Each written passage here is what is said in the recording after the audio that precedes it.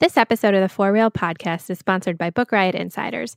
Bag your bookish perks with a 14-day free trial of Book Riot Insiders. If you sign up for a monthly or yearly novel subscription, the first 14 days will be free. You can wishlist upcoming releases you're dying to read, get exclusive podcasts and newsletters, and enter to win swag. And one of the best parts of Book Riot Insiders is the new release index, which is a collection of books curated by All the Books host Liberty Hardy that'll help you keep track of the most exciting upcoming books. So come on in, your bag of bookish perks is waiting. Go to bookriot.com/insiders to find out more. Welcome to For Real, a bi-weekly nonfiction books podcast that puts the spotlight on books that tell it like it is, or at least try to.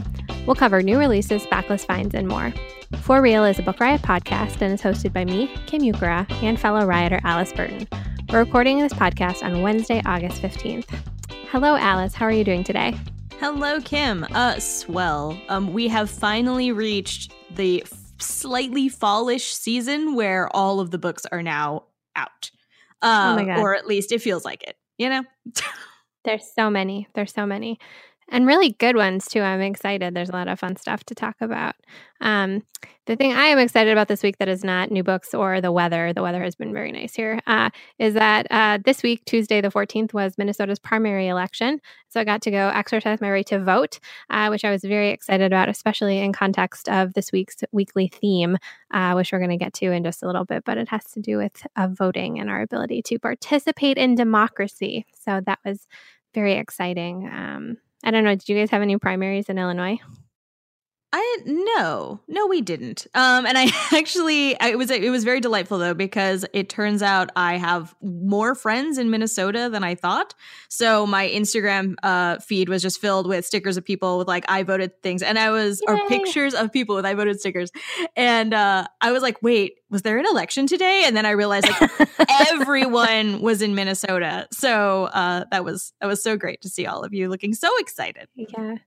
Minnesota had the highest primary election turnout in 24 years. Oh my gosh. So people here were super psyched about it. It was exciting. Like, that's nice to see. So, great job. Yeah, that's what I'm thinking about. And we're having, like, sort of as you alluded, there's an anniversary. I should actually know the date. August 20. Basically, the reason for our theme this week. It's the 98th anniversary, I think. I don't know. Do you know what I'm talking about? I don't remember the year. Yeah. Mm-hmm. Oh, yeah. Well, 100 is 1920. So if my math is correct, then we're coming up on 98. So let's see. Yes. So that is, not to be like beating around the bush, so I'm so sorry, is the ratification of the 19th Amendment, which is women's right to vote, which we will get more into later in the episode. Yes. But first, you have our first sponsor. I do have our first sponsor. Okay. We are sponsored today in part by Girl Boner, The Good Girl's Guide to Sexual Empowerment by August McLaughlin. Girl Boner is a book on sexual joy, wellness, and empowerment. In today's world, sexual empowerment sells, from sex toys to soap. But what does sexual empowerment really mean for us in our own lives? A sexual wellness guide for the modern world, Girl Boner guides you through the process of sexual self-discovery with insight from dozens of health and sexuality experts, true stories from women from all walks of life, and practical tips and journaling exercises. So really, this is just sort of has it all. If you are interested, you can find Girl Boner online or probably in your local bookstore. It came out this month, August 2018, and we thank them for sponsoring. Yes. Excellent. And so with that, we will jump into our first segment, which in every episode is new books. And I anticipate the new book section will continue to get a little bit bigger over the next several podcasts because August, September, October is extremely busy in publishing. So we've actually, I think, got 3 books each this week, which I am excited about. So my first book is A Deal with the Devil, the dark and twisted true story of one of the biggest cons in history by Blake Ellis and Melanie Hicken. And that is out recently from Atria Books. And in this book, 2 journalists, they're, I think, financial journalists for CNN, track down a mysterious French psychic at the center of an international scam targeting the elderly and emotionally vulnerable. So these two journalists got a tip or learned that older Americans were giving away thousands of dollars in these financial schemes. And so they dug into it and discovered that there was a French psychic at the center of a good chunk of these. So the women or the people who were being scammed got a letter from this woman who told them that she had psychic powers. She convinced them to send her money in exchange for, quote, riches, good health, and good fortune. And eventually she scammed more than $200 million from people in the United States and Canada. So like that is sad, but also I enjoy a good con story. So I'm like kind of back and forth on this one. So these two journalists, they wrote a big series about this event or incident for CNN, and then they continued their reporting and published this book. So it goes beyond that series to kind of where this kind of has gone and what they've uncovered since they kind of broke the scandal in the news. So yeah, it's like nobody likes the idea of old people getting scammed, but I like con stories and I like stories about con artists. So I'm excited about this one. I think it's kind of right up my alley of true crime that's not too like gruesome and horrible. So that is A Deal with the Devil by Blake Ellis and Melanie Hicken. $200 million? I know. That's nuts. It is nuts. It is nuts. That's so much money. And I mean, it is very sad to have old people. Who like goes after old people aside from French psychics? That just seems horrible people. Yeah. Oh gosh. All right. Yeah. I mean, at least apparently no one got like murdered or something, unlike some of our other books. As far as I know, yeah. Yeah, bright side of things. My first pick this week is Amateur, a true story about what makes a man by Thomas Page McBree. It came out August 14th from Scribner. So in this new book, the author, a trans man, trains to fight in a charity match at Madison Square Garden while struggling to untangle the vexed relationship between masculinity and violence. I'm probably like a quarter through this book, and I started it actually at my local bookstore the other day. And I had a copy of it, like an e-copy of it at home. And when I started at the bookstore, I was like, oh my gosh, this is so good. And the cover is great. The author is basically talking about how his transition happened at what he also considers this really pivotal time in America. So, it's kind of like around the end of Obama and how everyone is saying like America is like totally better and progressive and amazing now, right? And then like this discovery that it's not. And so he at the same time is having all these men in his life sort of tell him, like, well, this is what it is to be a man, right? Like men don't touch and men don't express emotion and all this stuff. And he finds himself faced with all of these like people want to fight him in public because he's like 5'6" and like smaller and like all of these ways. And he finds himself being complicit in sexism at work and just like all the stuff. It was really fascinating. Interesting. Right? Because you're like learning to do this and then observing your own bias. And he was trying to be really deliberate in recording like what was going on. He said that he found himself interrupting women in meetings more than men and like just showing it was really interesting. So anyway, I really recommend it. Obviously, it is again Amateur, a true story about what makes a man by Thomas Page McBee. That sounds super interesting. I'm really glad you talked about that one. Like people kind of seeing the world from an entirely new perspective and like being able to think critically and write engagingly about that. That sounds super great. Second book I want to talk about this week is called Reader Come Home, The Fate of the Reading Brain in a Digital World by Marianne Wolf. And I have talked about Marianne Wolf on the podcast before. She's the author of Proust and the Squid, which was a look at our reading brain and kind of made the argument that reading is not something that we're genetically designed to do, and it is something that we have adapted and that we have built neural pathways. And so it looks at how reading actually impacts our brain. And so this book, Reader Come Home, is kind of a follow-up to that or an extension of that, looking specifically at the effects of a digital life on our brain and how that affects the adaptations that it takes our brain, or the adaptations that happen in our brain so that we can read, how digital life changes that. So she is a cognitive neuroscientist, and she's been studying reading, particularly reading in children and how kids actually learn to read and all of the plasticity in our brains that the things that have to happen for that to work. And so yeah, this book just kind of explores now, after finally kind of understanding how our brains read, what it means to have just a digital experience, and particularly like digital reading versus reading of physical books, and how our brains process that differently.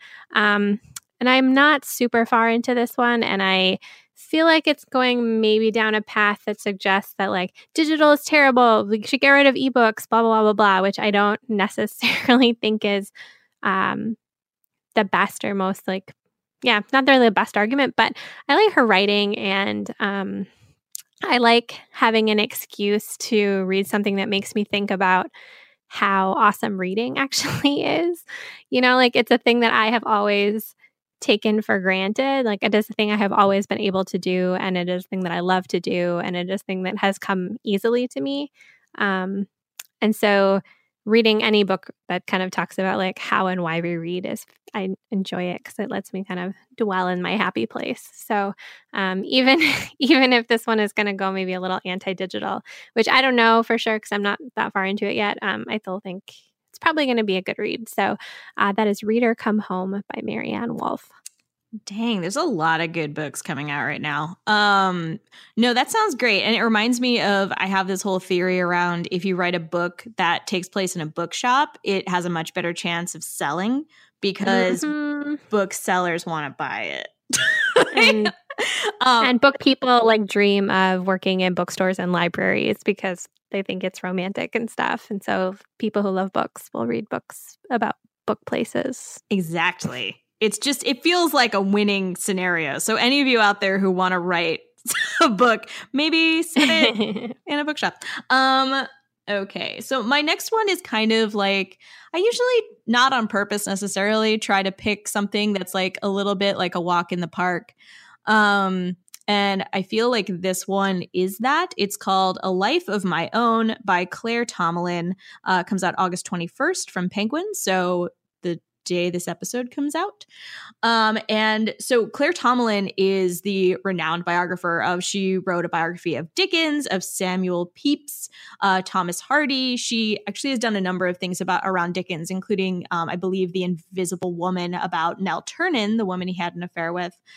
She is the former literary editor for the Sunday Times. So this is because she is this famed biographer, a very respected biographer. She is writing her own life in this book. I think she's in her 80s. I think. Don't quote me on that. She's definitely old with a capital O. While I was reading this, I was like, I can't tell if I feel like she's like super name droppy or if that's just like her life, because I feel like it's very escapist. And that's what I meant by A Walk in the Park, where she's like, I think that she had a hard life, but she doesn't really go into that. And it's more sort of like, and then I ended up, spending a summer, like taking a class at the Sorbonne. And then, I ended up transferring to this other school where we just sat by the pond and read Yeats. And I was like, wow, this is amazing. So I can't tell if I would want to hang out with her, but I very much enjoy reading about her very weirdly idyllic 1950s sort of life.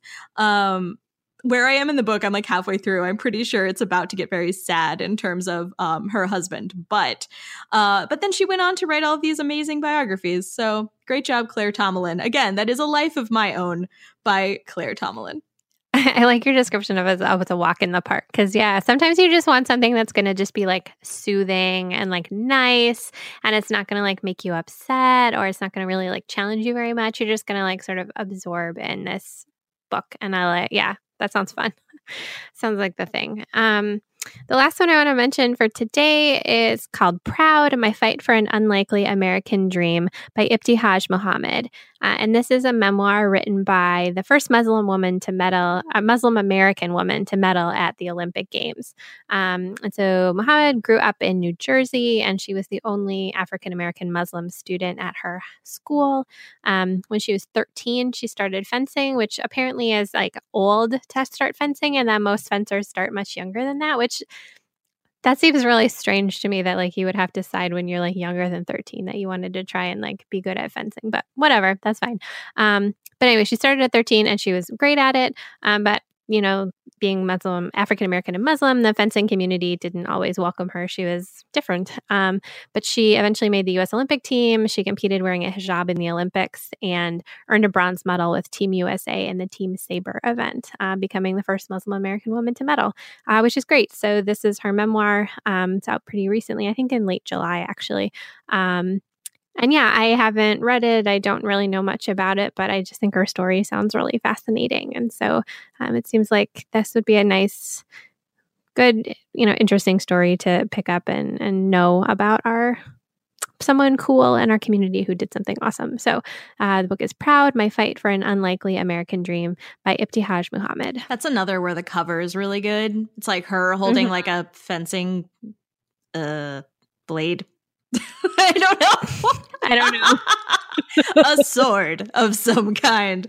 Yeah, she looks really cool. I just saw that actually also at my local indie bookstore. They had that on the shelf, and I was like, oh, that book just came out. We should talk about that. So thank you for bringing it up.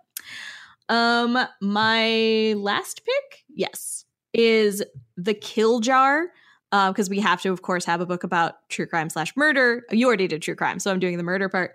The Kill Jar, Obsession, Descent, and a Hunt for Detroit's Most Notorious Serial Killer by J. Reuben Appelman. It came out August 14th from Gallery Books. So I read this book in its entirety. It's a quick read. It is very dark. So if you are not in a place for that, you should not read it. There's a lot of stuff with like self-harm on the part of the author, because it's like his narrative and then his research into the Oakland County child killings. So that's the other thing, is there are child deaths. It is super, super dark. That being said, again, very readable, and it's very well done, but it's kind of like you need to have those warnings going in. I went in and I was like, oh my gosh, it's very much like film noir, but taken to like a modern level of, kind of I guess like explicitness. I don't know. There was just a lot where I was like, this is a lot. So anyway, essentially, it covers, again, the Oakland County child killings in 1976, 1977. It ends up being, it's a whole series of things. Like, it's not just the child killings. It ends up like they're probably related to these other terrible things that were happening in Detroit and Michigan as a whole. And it just feels like, hence the sort of like film noir thing, because it's one of those things where like the investigator, he's like, oh, this goes all the way up to the mayor, and not that it necessarily did. I'm not maligning the former mayor of Detroit. But anyway, so if you are in a place where you feel like you can handle that level of stuff, I do recommend it. It's a very well done book. Again, it is The Kill Jar, Obsession, Descent, and a Hunt for Detroit's Most Notorious Serial Killer by J. Reuben Appelman.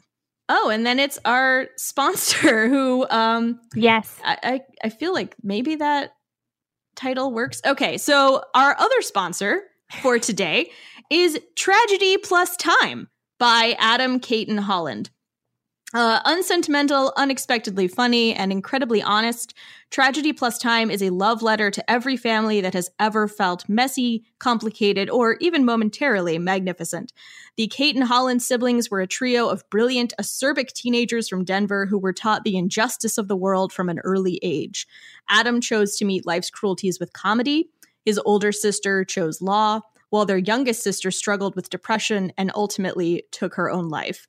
An unforgettable tribute to a lost sibling, this extraordinary memoir will have you reaching for the phone to call your brother or sister. You can find out more at tragedyplustimebook.com.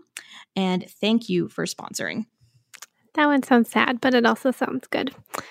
Excellent. All right, so now we get to shift into our weekly theme, which actually I'm very excited about. So our weekly theme is the suffragettes and the women getting the right to vote, which happened when the 19th Amendment was ratified on August 18th, 1920, which I actually didn't put that together. The reason I thought it would be fun to talk about the suffragettes is because of some news that came out about an adaptation.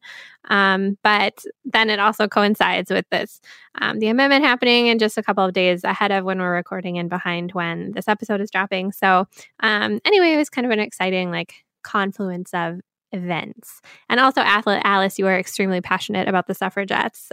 Yes. So passionate. Okay, carry on. I love it. Excellent. Actually, before I get into that, I want to ask you a question that I didn't tell you I was going to ask. But when did you first become super interested in the women's rights movement and the suffragettes and all of that? Do you remember? Oh my gosh, I'm so glad you asked. Essentially, in very much brief, there is a music video set to Lady Gaga's Bad Romance that is, and it's a parody, and it's all about Alice Paul and the battle for suffrage, which is, what is the chorus? I should know that. Oh, well, I used to basically for years ago, hence me not being able to remember at all right now, but I watched it multiple times a day for weeks. And I come from a fangirl background. Okay. So this is normal, but it was, so I then was I don't know who this lady is. And so then I read a book, and then I read some more books, and then I got really, really into it. So that's how it is. That's amazing. Thank you for sharing that. I'm going to go look that up immediately after, and I will try so hard to remember to put a link to it in the show notes so other people can see it too. So first, the big exciting adaptation news. This came out in early August, and the news is that Hillary Clinton is partnering with Steven Spielberg and his studio to bring The Woman's Hour by Elaine Weiss to the small screen. They're going to do some kind of TV adaptation of that book, which just came out earlier this year. It'll be Clinton's debut as an executive producer on a TV show. And the book follows the activist who led the fight to grant women the right to vote, and looks at the last 6 weeks of the fight to ratify the 19th Amendment when they were trying to get it approved in the 36th state, I believe. So 35 states had ratified the amendment, 12 had rejected it, and so they were in Tennessee trying to get the 36th state. So all of the suffragettes and the anti-suffragettes and business interests and everybody converged on Tennessee to try and influence this fight to pass or not pass the 19th Amendment. So the book follows all of those different people in this kind of very compressed 6-week time period. And so I talked about this on New Books many moons ago, I think, probably when it first came out in March, and was really excited about it, and then never actually got around to reading it. So I finally got around to reading it after this news came out because I wanted to be able to talk about it on the podcast. And it is great. It is such a good book, and I'm so it's perfect for a TV show, because it is a compressed So one of my old journalism school professors used to say talk about how long-form journalism, long-form stories, one of the structures they can have is something called story information. So you do narrative for a long time, and then you pause it, and then you drop in a bunch of information, and you tell people as much information as you can until you think they're going to get bored, and then you go back to the story. And this book does this so perfectly because the story is this 6 weeks fight to pass this amendment, and then the information is sort of the background on how the whole battle for women's suffrage happened in the first place. And so you get a bunch of history, but you get this really engaging story with a lot of interesting people all in the same place. So I think as a TV show, that kind of compressed narrative is going to make a lot of sense. And then it's also just, you can kind of throw in some other background and history or whatever if you need to, or you could just focus on the fight. And I think that would be interesting.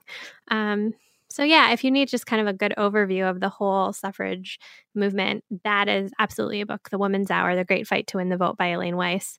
But I know that Alice has read many more books, and so she's going to talk about some of her favorites to give you, if you want a deeper dive than The Woman's Hour. I'm really excited about this, just FYI. I mean, you probably knew.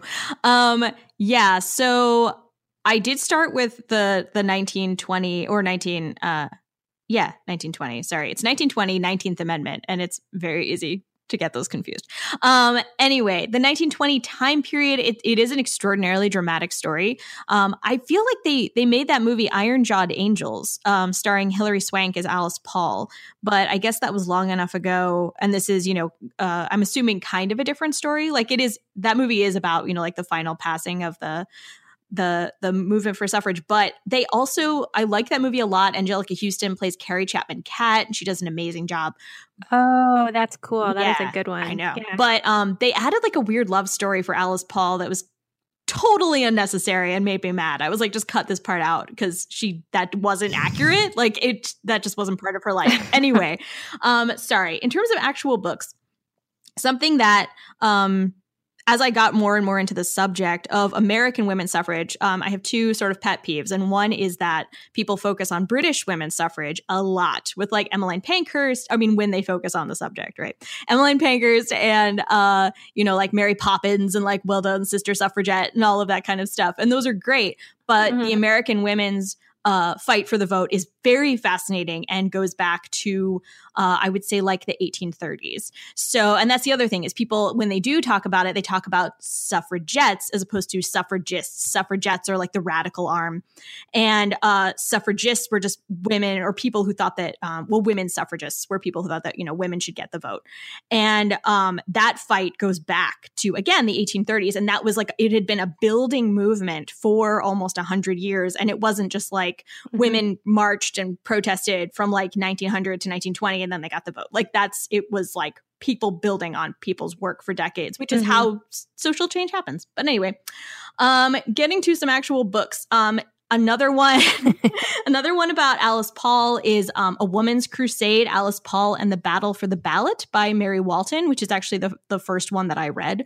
And she is a journalist who she does that great job, right? Of like not getting stuck in the weeds like historians can do and just like gives you the facts and keeps it interesting and keeps it moving. So, and that does focus on Alice Paul primarily. Obviously, it's Alice Paul and the Battle for the Ballot. But if you read The Woman's Hour and you're like, I would like to read even more about this particular time period of like the end of the fight for suffrage, that one is great. Yeah, Alice Paul is in The Woman's Hour, but the book really focuses on three people, Carrie Catt, Josephine Pearson, who is president of a Tennessee group opposed to women's suffrage, and then Sue White, who is with the National Women's Party, which was the more kind of militant side of the thing. So Alice Paul is definitely in the book, but she's not one of sort of the three main characters of The Woman's Hour, I would say. I'm so glad you brought up the National Women's Party. Real quick side note again. So as with almost any social movement, you have the more conservative arm, which isn't conservative because it's pushing for social change, but it's less militant.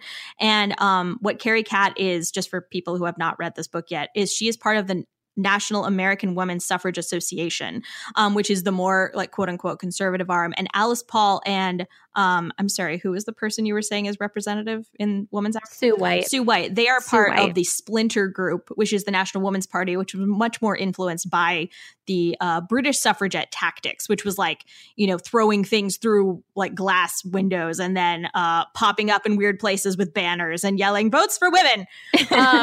Anyway, so they're exciting. Okay. So I have like so many books and I'm so sorry. I'm going to just like zoom through right now.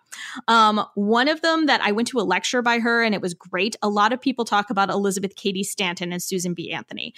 Scholar Lisa Tetrault wrote a book called The Myth of Seneca Falls, which came out, I think, just in the last couple of years. And that talks about basically how Elizabeth Cady Stanton and Susan B. Anthony literally wrote the book on the history of women's suffrage, and they placed themselves at the center/beginning of it. Susan B. Anthony wasn't even at Seneca Falls. People think she was because that's kind of how they sort of made it seem. It was, I think I've talked about this before, but it was Elizabeth Cady Stanton, Frederick Douglass, and Lucretia Mott. I love that. I'm sorry, I'm talking about this like everyone is always just debating about this and getting it wrong. Anyway, so The Myth of Seneca Falls by Lisa Tetrault. She does a really great job of kind of giving you food for thought about Stanton and Anthony, and talks about some of the more negative sides of them, which hadn't been talked about for a while. I want to do a quick shout out to the Portable 19th Century African American Women Writers Collection by Penguin. the Black women's suffrage movement was they had sort of their, not totally their own thing. They were involved with the Women's Christian Temperance Union, which definitely fought for the vote, and with the National Women's Party. They like marched in the parade, but because of extreme to moderate racism in the women's suffrage movement, they did frequently have to do their own thing. But the Portable 19th Century African American Women Writers Collection is this really awesome collection of their writings that I didn't even know like existed. So it's fantastic. Let's see. Okay.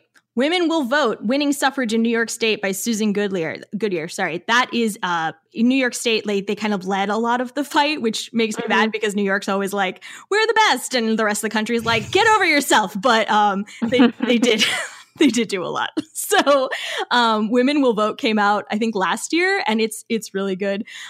Lucy Stone, An Unapologetic Life by Sally G. McMillan. Lucy Stone was also a very early pro women's suffrage, like pro women's rights person. And she started out as an abolitionist, like a speaker. And she made her money by being a speaker in like the 1840s, 50s. And that was, a huge thing. But then she splintered off from Stanton and Anthony. And so because of this like drama in the women's rights movement, she started her own party. Because of that, it was right. She actually, I'm not going to get the acronyms right, but essentially she started one branch, Stanton and Anthony started another, and then eventually they merged and they became NASA, the National American Women's Suffrage Association, which is why it has that many letters, is because it was originally two, because there was like the national and then there was the American one, and then they became the National American. Anyway, Lucy Stone is actually, she was very grumpy, it seems like, but she was very heartfelt and seemed less terrible than Stanton and Anthony, possibly. Anyway, another book. I wrote that down wrong. I'm so sorry. Fighting Chains. No, it is Fighting Chance. Fighting Chance, The Struggle Over Women's Suffrage and Black Suffrage in Reconstruction America by Faye E. Dudden. I talked about this on another of the podcasts, but basically when Kim, you just read about this, 15th Amendment, 14th Amendment? 14th and 15th. Yeah, both of them. Both of them. When they were coming down to debate, basically women's rights got sold out in the interests of just, it sort of came down to a, I'm going to say practicality situation, even though that maybe that's not true, but it seemed like it. Basically, were Black men going to be given the vote, or was no one new going to be getting the vote? And that's how people saw it. And the women felt very much as they should, especially Black women. Yeah. They felt like they were sold out. And so this got a lot of people very angry. And so the women's rights movement, some of the leaders, especially Elizabeth Cady Stanton, said some very vitriolic and very racist things because they were very angry that they had been left out of this new amendment to the Constitution. Mm-hmm. So this book, Fighting Chance, The Struggle Over Women's Suffrage and Black Suffrage in Reconstruction America, is about that fight and about sort of the main players being Elizabeth Cady Stanton and Frederick Douglass. The chapter on that in the Women's Hour is really interesting because it talks about how, like women could have had the right to vote potentially when the 14th and 15th Amendments were coming through, but then they explicitly put men in them because the calculus was we're not going to be able to get voting rights for all, so we should get voting rights for Black men because they're men. But also there were some arguments about them needing the vote to protect themselves because racism is still such a force in the United States that like not having the vote for Black men like put their lives at risk was like kind of the argument, and women were not at risk in the same way. I was going to say, did they quote that famous thing Frederick Douglass said where they were basically like women were saying like, this is unfair. And Frederick Douglass is like, when you are constantly at risk of being murdered, then maybe it's like I feel like that always gets brought up as the response. So so the book talks about that and about how like being left out of this sent some of the suffragists down paths of racism, and it kind of women's right to vote got held up decades after that because they weren't included the first time, which is right, like partially though, like how social change movements happen, like you try to go as far as you can, and then sometimes you can't go far enough. And so, yeah, I think the book, The Woman's Hour, gives a nice kind of balanced look at how and why that happened and what it did to what it resulted in women doing that, like we wish that they hadn't, I guess. You know what I mean? I think it's interesting though that they worried that like that was their narrow window, you know, to get the vote, and then it turned out that that was kind of true. Yeah. Yeah. You're not wrong. No.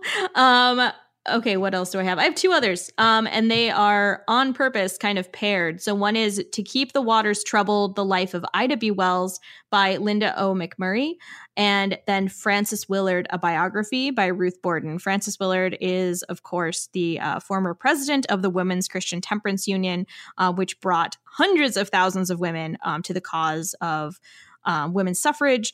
She also said some extraordinarily troubling and I don't know the right word. I want to say like blinded statements about race. Essentially she was she just wasn't thinking about it. She did a bad job. But so it's one of those things where people are extraordinarily complicated, but that does not excuse what happened. But Ida B. Wells, who was a journalist at the time, who was leading this anti-lynching campaign in an extraordinary sort of feat of bravery, because, you know, she lived in the South and then she ended up moving to Chicago. She is the one who called out Frances Willard and basically said, that is extraordinarily terrible what you said. And Frances Willard was one of the most famous women in America. I am still awed by Ida B. Wells's move there, because that would be extremely scary to do. But she didn't care. She is the one. I'm sure they talk about this in The Woman's Hour, but Alice Paul told her she couldn't march in the women's suffrage parade. Yes, and then she was like, "Screw it," and she jumped in with Illinois and marched anyway. Oh yeah, yes. So, so they had that, I don't know. So Frances Willard and Ida B. Wells, they tend to be mentioned in similar paragraphs. So, again, that is To Keep the Waters Troubled, The Life of Ida B. Wells, and Frances Willard, A Biography. That's pretty much it. There's also, there's the Scarlet Sisters about Victoria and Tennessee Claflin, and because they were kind of Woodhull, because they were kind of the scandalous ones of like the suffrage women's rights movement of like the 1870s. They just provide some fun to the whole thing. And obviously Victoria Woodhull is the first woman to be nominated for president. And that is a fun book, Scarlet Sisters. I really enjoyed it. But and I left out so many books from this list. People have written, but the problem is so many of them are academic. Which I feel like is a problem you can run into with nonfiction, right? Where you're like, okay, I want to read about this, but this is like, it's going a little too deep. Yeah. I think I'm excited though, because like with the Hillary Clinton running for president and then the 200th anniversary of the 19th Amendment coming up, I feel like we're going to get a lot more interesting, popular nonfiction books about women in this period and everything that was happening. And like, I'm excited for that because, like you said, a lot of it is academic and it's sort of, you have to dig for it. And I think that like over the next couple of years, like that's not going to be true anymore. Like it's going to be all over the place. And that's going to be really cool. This is true. No, I'm psyched about it. And I do want to I'm so sorry. I have one more statement because I forgot to say it when I said Women's Christian Temperance Union. I could do a whole thing about that and how we need to think about it differently. But all I will say is that as the director of the Frances Willard House in Evanston, Illinois, has said, which I love, the thing about the Women's Christian Temperance Union that is amazing is not the middle part with Christian and temperance, but it's woman's union. And those aren't the words that people see today as being shocking. But for the time, that was like the interesting, fascinating thing, because Christian and temperance, sure, everyone expected that, but it was a woman's union. So let's not immediately judge is all, that's all I'm saying. Do you have a favorite person of the whole like women's rights, do you have a favorite suffragette person? Do you mean aside from Frances Willard? Yeah. Mm-hmm. That's a great question. I really admire parts of Lucy Stone. She like slept on the deck of a ship to come to school at Oberlin because they were anti-segregationist as a school. So she came from like, I don't know, the eastern seaboard over to Ohio. I also very much admire Lucretia Mott. I think she was amazing around abolition and then also kind of glommed onto, or not even glommed onto, but was pushed into women's rights because she was denied a voice at times. She wasn't allowed to go on the podium or sit where the men were sitting for the international abolition conference. And so she ended up a lot of women basically got into women's rights because they were trying to have a voice in social justice movements that they cared about. And they ended up, men were saying no. Like, you can't talk. And because of that, they were like, why can't I? Yeah. I have these opinions. I have these ideas that are great. And so they ended up, they had to go into women's rights because they were like, this is unfair.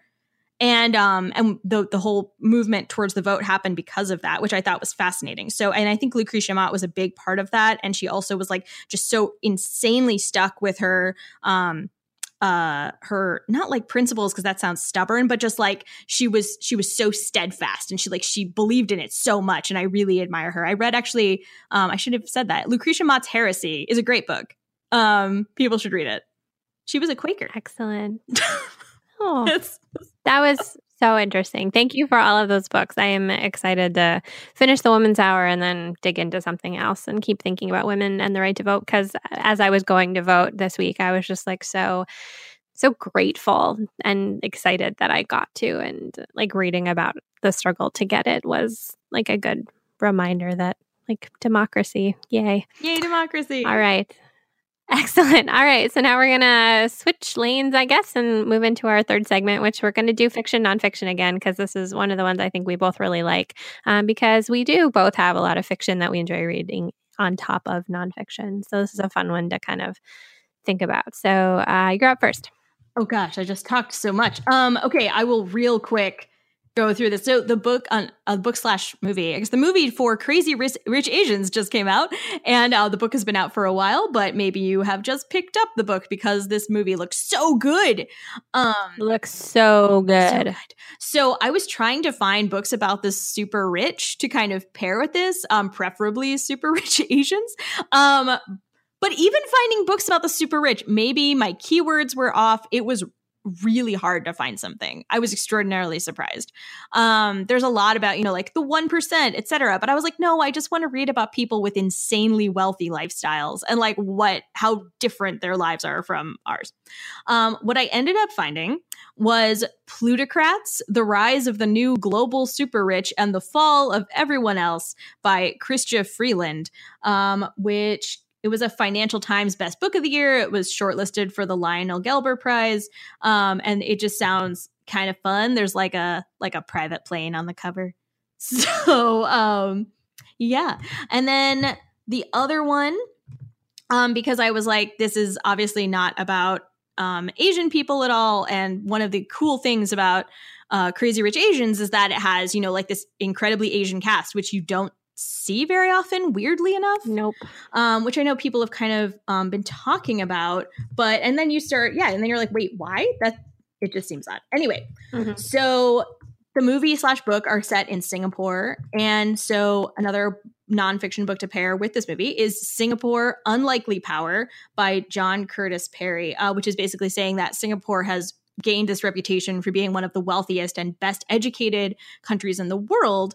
And it was this former colony turned sovereign state. And it's basically saying how if you looked at it, like even not that long ago, that would not be something you would assume, and like how the country turned that around. Again,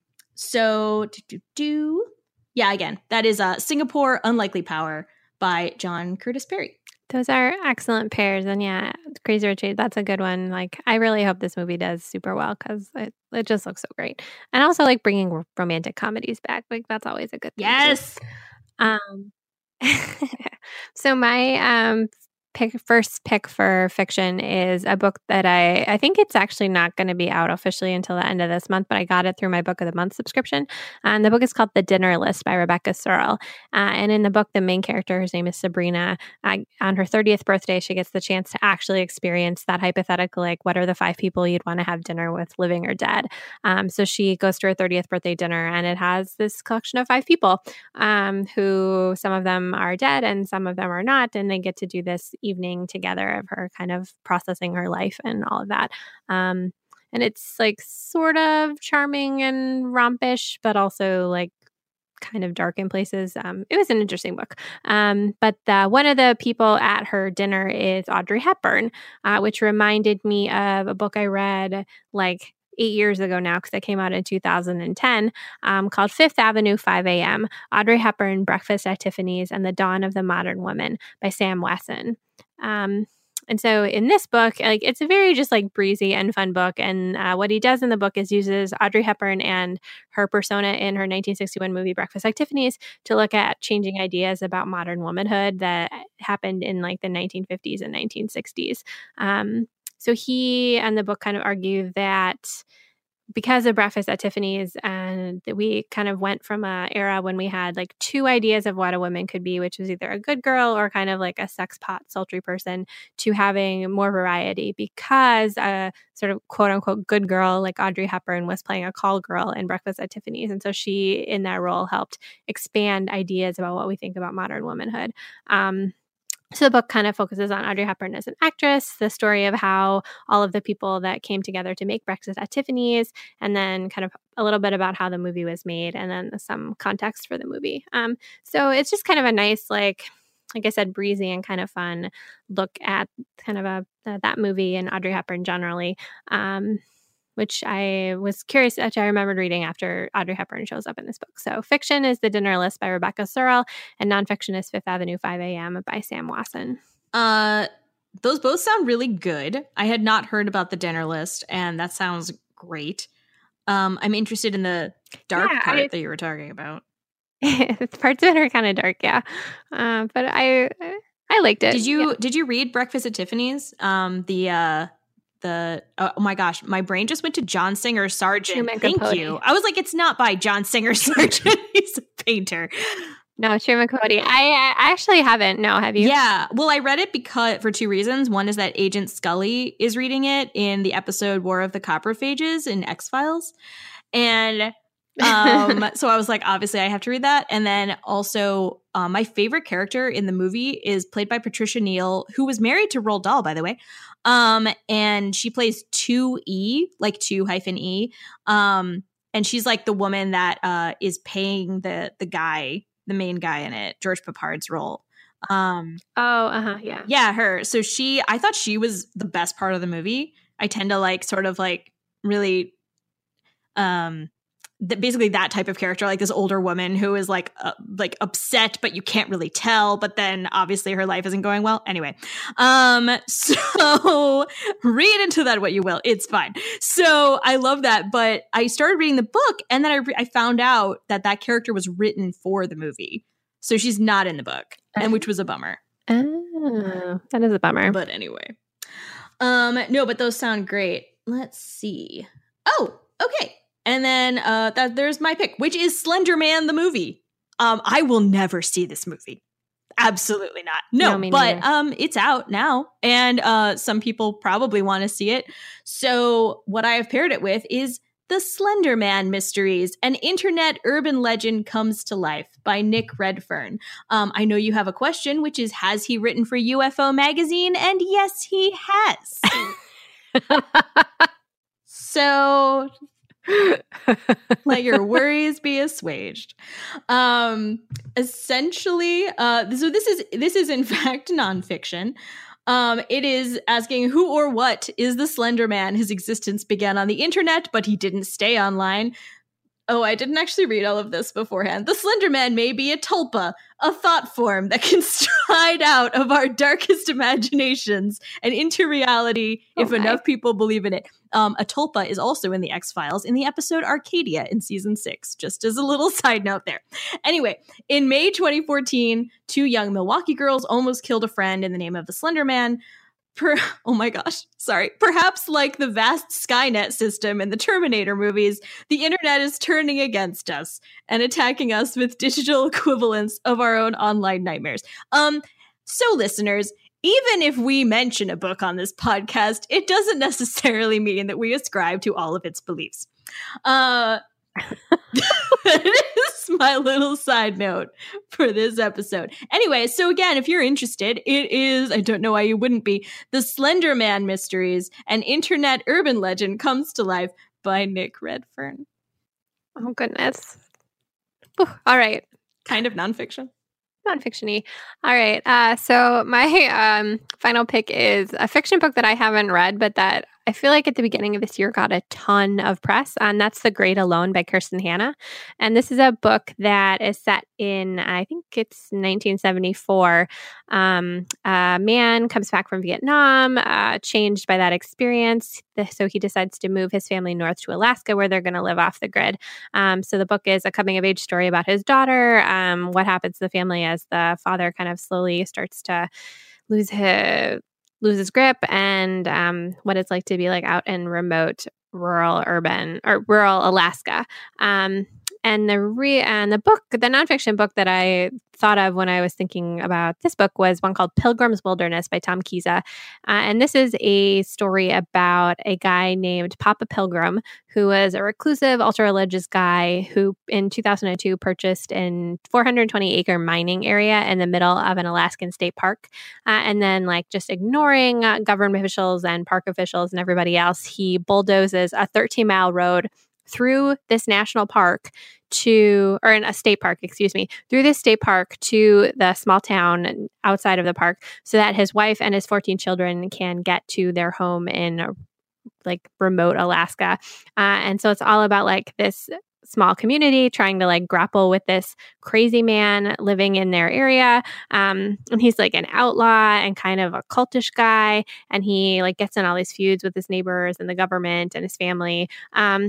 And so it's one of those sort of weird, fascinating, remote dude psycho stories. But I read it when it first came out, and I thought it was a good one. It's just an interesting, people out in remote areas and what people do when they're beyond the scope of the law, essentially, because they're in the wilderness. So The Great Alone by Kirsten Hanna, which I've not read, but everyone who has read it has told me that it is great. And then Pilgrim's Wilderness by Tom Kiza. Kiza? Maybe it's Kiza. Kizia? Not unsure. So it seems like that's the kind of guy who would move to Alaska. Yes. Mm-hmm. Just saying. Also, it's weird that so they were selling a mining area in the middle of a state park. Yeah, so the state park was around it, and then this mining area, I read this a long time ago, but I think it was abandoned. And so he was able to purchase it privately because they hadn't gotten it to be part of the state park yet. But then it was you couldn't get to it. And so then he bulldozed a road through the state park so he could. Is it wrong that kind of makes sense to me? It's well, yeah, you got to bulldoze the road or you can't get to your mining area land home. I'm just saying. I feel based on your silence, you don't agree. So I'm just gonna leave that one. I feel in the context of the book, it didn't really make sense. But I read this so long ago, I'm not remembering exactly why. But I trust you. Yeah, I don't know. It was an interesting book. So there we are. All right. So finally, we will conclude this week's episode by talking about the books we are reading right this very minute right now. So I am kind of in the middle of 2 nonfiction books right now. The first one is called 99 Glimpses of Princess Margaret by Craig Brown. And this is a new book that just came out this month.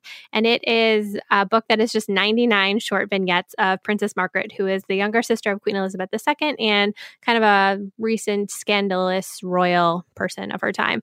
And it's just a really it's a really interesting, weird little book. Well, it's not little; it's actually pretty thick. But the first chapter is just announcements about her. So of the official announcements of her birth, of the Peter Townsend affair, her marriage, her separation, her divorce, and then her death.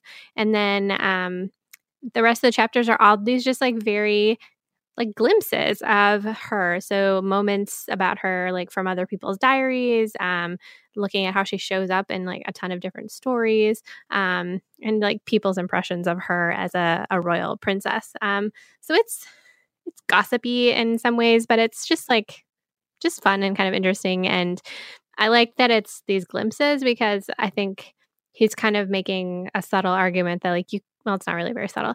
Like you can never really know like people who are like royalty. Like we just get these little pieces of them that we try and put together into a story that makes sense. But like the public story we're going to have about them is never actually who they are. And that goes for lots of people, famous and not. So yeah, it's just kind of a really interesting kind of light jump in and out kind of a book because there's not a lot of narrative structure to it at all. Yeah. And then the other book is Yes, We Still Can by Dan Pfeiffer, who worked for the Obama administration. And so this is another Obama admin memoir. He worked in communications. And the book is just about how politics, the media, and the internet have changed politics, basically. And so how they were changing while Obama was president and then how people can kind of fight back against the Trump administration. So it's another just like kind of nostalgic, optimistic politics sort of book. Kind of an interesting contrast to be reading that and The Woman's Hour at the same time, just in all of the like fights about democracy and all of that. So yeah, 99 Glimpses of Princess Margaret by Craig Brown and Yes, We Still Can by Dan Pfeiffer. I keep meaning to start 99 Glimpses of Princess Margaret because I did love her on the few episodes of The Crown that I watched. Yeah. But and that book is actually really pretty. It is. It's got that like striking, it's purple, right? With like the gray or something. Yeah. It's just a nice looking book. I realized that I forgot to write down what I'm currently reading. And I feel like I'm always dashing between so many books and reading like parts of them that I just had to do like a quick flip through to see what I'm looking at. I am reading a book that I talked about previously as well, called The Secret Token, Myth, Obsession, and the Search for the Lost Colony of Roanoke by Andrew Lawler, because he is going to be in Chicago on August 20th. So, but you can't find me there because this comes out the day after that. For you obvious nonfiction podcast stalkery types. Yeah, no, he this book like really interested me. I read part of it right before we talked about it like weeks ago, probably months ago at this point. But again, it's about the early colony of Roanoke in the 1500s in off Virginia. And how they all vanished and kind of like what happened and where they went. And then it turns out it's not really that much of a mystery, but we really love it as a culture anyway and like to think of it as a mystery and like why we like to think of it as a mystery. It's a really cool book.